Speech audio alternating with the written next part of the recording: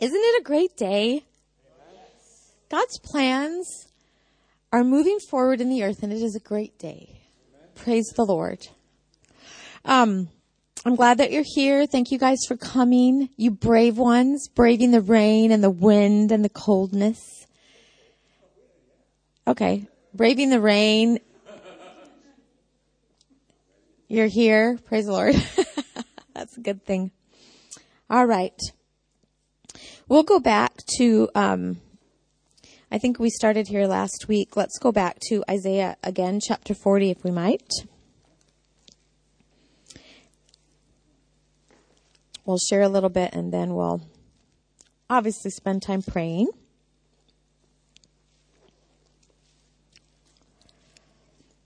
Thank you, Lord. And it says in Isaiah chapter 40, verse 3, "The voice of him that cries in the wilderness, prepare ye the way of the Lord, and make straight in the desert a highway for our God. Every valley shall be exalted, every mountain and hill shall be made low, and the crooked shall be made straight, and the rough places plain. And the glory of the Lord shall be revealed, and all flesh shall see it together, for the mouth of the Lord has spoken it." And so, as we move forward today, if we could see into the spirit realm, we would see that there's a landscape to the spirit realm where we are, where Manchester is right now. There's a spiritual landscape. And before the first coming of the Lord, there was some landscaping that needed to be done in preparation for the coming of the Lord. And it was done through the voice of a man. And actually more than one man, but we see referenced here. Does anybody know who's being referenced here? Yes, John the Baptist. And we know that he came and he prepared the way of the Lord.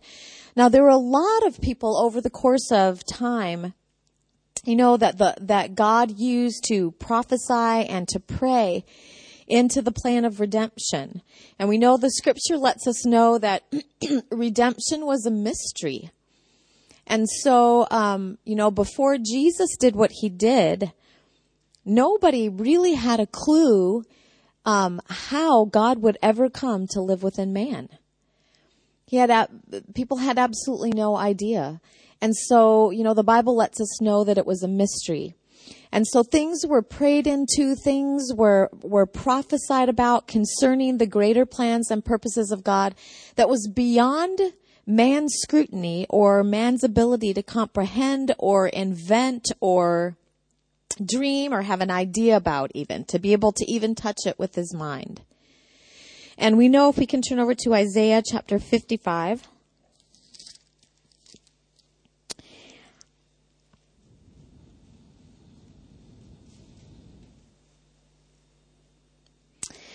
And it says this, "For as the heavens are higher than the earth," God speaking, "so are my ways higher than your ways," talking about the ways of men, "and my thoughts than your thoughts." How many of you believe that God has bigger thoughts than we do? That God knows more than we do? He absolutely does, and we know that he does.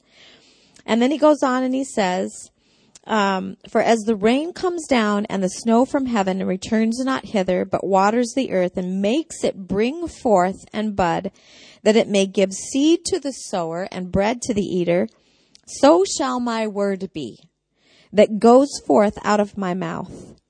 It shall not return unto me void." So we know that God's word is alive. It's like seed. His word is always fruitful. And when his word goes forth, it goes forth in seed form, but there's life within it, the potential for all that it's to create, all the fruit that it's to bear is within that seed. And at the right time and under the right circumstances, that seed springs to life, doesn't it? And it grows up, and the whole intent of seed being sown is that there would ultimately be what? A harvest. Okay? And so he says, my word will not return to me void, but it will accomplish that which I please, and it shall prosper in the thing whereunto I sent it. And so we see that God's word goes forth into the earth to produce something. What does it produce? What does God's word produce? It produces life. A little more, maybe, it's not a trick question. What else does God's word produce? What does it produce? Health? Faith? I'm sorry? Prosperity, absolutely. What else does God's word produce? I'm sorry? God's desire and God's purposes. Exactly right. God's word goes forth out of his mouth because God's got a plan. He's got a desired end, doesn't he? He has a purpose. He's got a purpose. And the way his purpose gets fulfilled is his word has to be sown into the earth realm, right? For it to be able to produce a harvest. And the Bible says that it will produce what he sends it to produce. I'm going to say that again. God's word will produce what he sends it to produce. So when God by his Spirit moved on prophets to prophesy about nations, it wasn't wishful thinking. That wasn't the idea of a man. That word was intentionally being sown. The seed was intentionally being sown and given because God had a desired result. God's word in our mouths. He has a purpose in putting his word in our mouths. And it's because he wants to bring his will and his plan to earth. He wants to bring it to pass, doesn't he? God's word is alive. God's word has not lost its power. God's word is alive, is as alive today as it's ever been. And God's word, God is all about his word coming to pass. Now, why are we kind of getting on this? Because, there have been words, I don't have all those words, but there have been words of prophecy over this ministry. This ministry is a key type of ministry. Doesn't mean that it's better than anybody else. It doesn't, none of that. We're throwing all that out. That's man's ideas, isn't it? But it does mean that, and in a sense, I suppose every ministry is like that. But there are, let's put it in these terms. There is an impact that God wants to make through this ministry. Through World Harvest Bible Church. And through you that are part of this church. All of us that have been gathered together here. We all have a part in it. And it's been said of this ministry that it's a base. Isn't that right? I'm not making that up, right, Pastor Allen? Okay. Because sometimes, when you pray about things, you get things in your heart. And I'm like, okay, just tell me. If I say anything that I'm making up, then let me know. Like, no, where'd you get that? Okay. But this ministry is a base. And a base is something I think of it this way. Like, equating it maybe with the NASA project, aeronautics and all of that kind of stuff, how there's a base from which things are launched. Okay? And in order for things to be effectively launched, the base has to remain strong. The base has to be everything that God intends the base to be. So that the reproducing, the launching of that which God would have come forth through here would happen. Now, that can mean physically ministries would come and go from here, and we're seeing that already, aren't we? And it can also come back to the things that God places in you through prayer to pray out.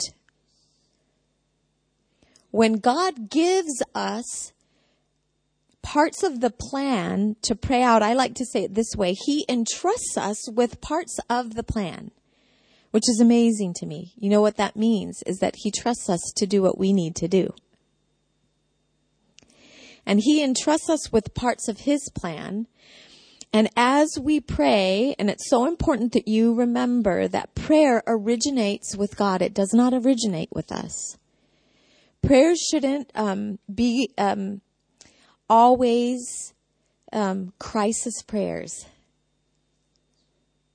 or prayers that are arising out of circumstances. That's where we take our cue to pray. No. We want to take our cue to pray from here, from our hearts. We want to hook up with the Holy Spirit, right? Because the Holy Spirit knows what's coming. He knows what needs to happen. And so as we partner with him and work with him, prayer always really originates with him because we're praying out God's plans and purposes. And the Bible makes it clear that unless the Holy Spirit brings enlightenment. Let's turn over to 1 Corinthians chapter 2. And we'll see this here. In the Old Testament, he said, my ways are higher than your ways. My thoughts are higher than your thoughts. And in 1 Corinthians chapter 2 and then verse 9, it says, I'm reading from the Amplified, but on the contrary, as the scripture says, what eye has not seen, and ear has not heard, and has not entered into the heart of man, all that God has prepared, made and keeps ready for those who love him, who hold him in affectionate reverence, promptly obeying him, and gratefully recognizing the benefits that he has bestowed. Yet to us, God has unveiled and revealed them. What? Things not seen and things not heard with the natural senses.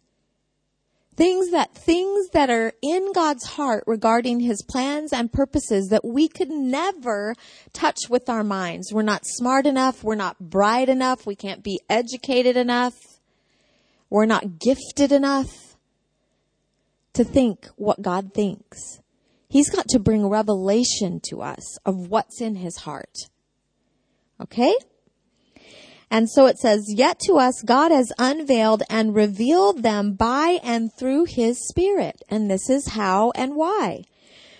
For the Holy Spirit searches diligently.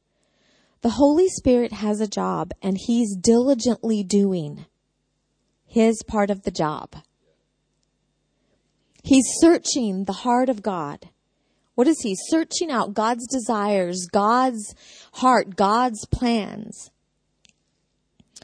And it says this, exploring and examining everything, even sounding the profound and the bottomless things of God, divine counsels and things hidden and beyond man's scrutiny.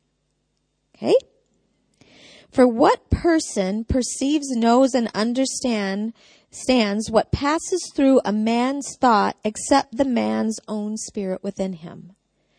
I don't know what's passing through your mind. I maybe could guess by the look on your face or by certain things that come out of your mouth. But do I have insight into everything that's going through your mind or that's in your heart? No, I don't. Your spirit does. And the Bible's giving us that as an example. The Holy Spirit knows everything that's going on in God's heart and mind, okay? Just so no one discerns, no one else comes to discern and know and comprehend the thoughts of God except the Spirit of God. Now we have not received the Spirit that belongs to the world, but the Holy Spirit who is from God, given to us that we might realize and comprehend and appreciate the gifts of divine favor and blessing so freely and lavishly bestowed on us by God. And we are setting these truths forth in words, not taught by human wisdom, but taught by the Holy Spirit, combining and interpreting spiritual truths with spiritual language to those who possess the Holy Spirit. And so it's really interesting, but because the Holy Spirit's come to live within us, And because we've been baptized in the Holy Ghost and we're able to pray in other tongues, we can access parts of the plans and purposes of God and pray out things for which we have no natural understanding. It really enlarges our prayer capacity and our ability to cooperate with God in prayer, okay? And so I've said all this to say there are parts to the plan. Do I know all the parts of the plan for this place? Certainly not. Does your pastor? He's got a lot more idea than I do because God's, given vision and direction through Pastors Alan and Claire, right, for this congregation. But he doesn't know all because it's a walk of faith, isn't it? And so we take those words that the Holy Spirit's given prophetically, and we take, obviously, first of all, what Scripture says, and we take prophetically words that have been given, and we always weigh and evaluate those words in line with God's written word. Isn't that right? Because that's how we keep sound and we keep solid. We're not just moved by prophetic word, right? We know that. But we take those things and we begin to pray in it. So as we go into prayer tonight, what's really in my heart, and we kind of started out there last week as well, but praying into the base here, the base of operations, we could say. Doesn't that sound like strategic? It sounds military in a sense, doesn't it? But this is a base of operations for things that the Lord wants to do. This is where, like I said, is it the only base of operations in the city? No, it's not. But regarding, our prayer assignment and nations that we're to touch and reach, and things that are to be done that do have effect on this city and this nation and nations, we want to pray into those things. So as we go to pray about the base, there, obviously adhering to that foundation of the word, continuing to adhere to that foundation of the word that's been established. But over and above that, there are, what else strengthens the base? Well, the base isn't, it's not a structure. The base is made up of people. It's made up of people. And people carry what? What has God placed in people? His Spirit, His Word. What else?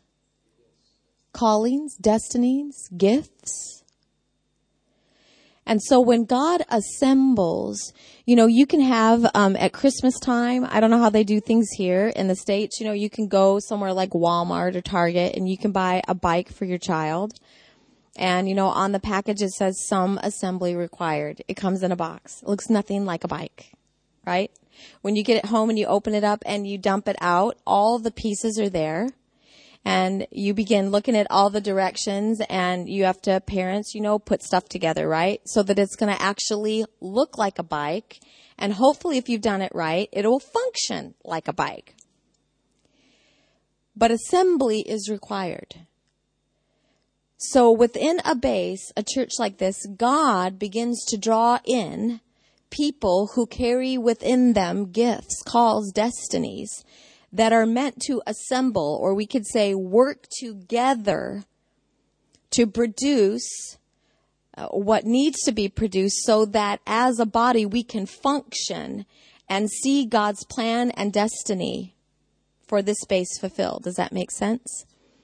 So, as we pray in the base today, we're praying, in my heart, there are leaders. I'm thinking about, the church launch that's going to be happening soon that they've talked about with Pastor Matthew and Fina. They've been awesome leaders here. Isn't that right? They're going, and so when you see a shift sometimes in leadership, there are places that need to be filled in. There are places, God's place for people where they need to step up and into their calling. Paul said about himself that he was an apostle called by God. And sometimes in prayer, we pray it this way, calls or calling. There was something in us calling to obey the Lord, but what brought us here was God's call. Calling It's like that call is like a draw. And so for those that are within this body that need to be functioning at this time and in this season, as we begin to call for that, it's like we put a draw. Does that make sense? We're drawing what's in people out. And these things are priceless, wonderful treasures and gifts that we have to have as a body. We have to. And so we're, in a sense, going to do a little digging and unearthing tonight, but praying for people to get into their places. There may be people in the city, in this nation, in other nations, that the Lord, because it's in His plan and destiny that they would be here. Calls are calling. Calls are calling. What happens? People awaken. They awaken to their destiny. What happens?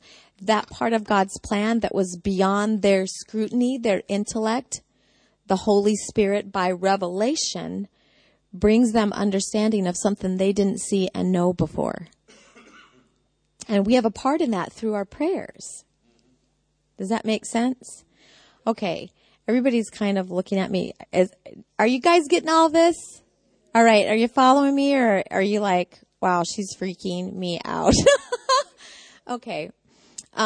Just because, I don't know all of you yet. And anyway, but this to me, I'm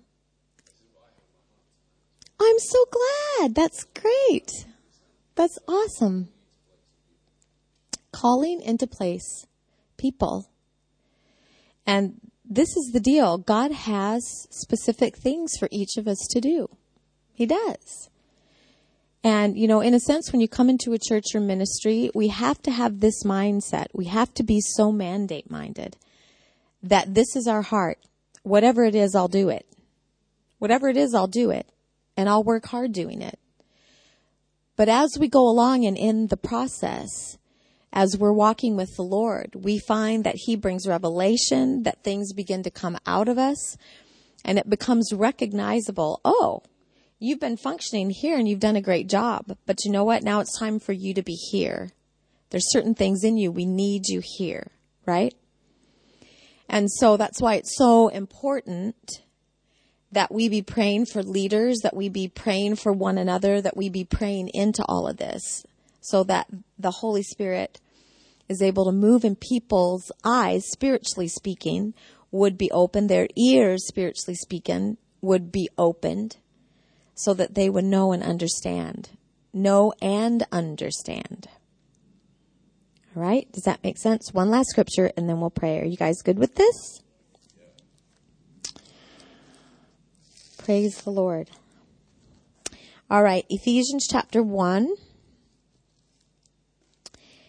And beginning with verse 17, I'll read from the Amplified. This is a great prayer to pray over yourself, your family, your leaders. Every day, or with a measure of frequency. I guess I don't want to dictate how often, but with a measure of frequency, it's good for you to pray this.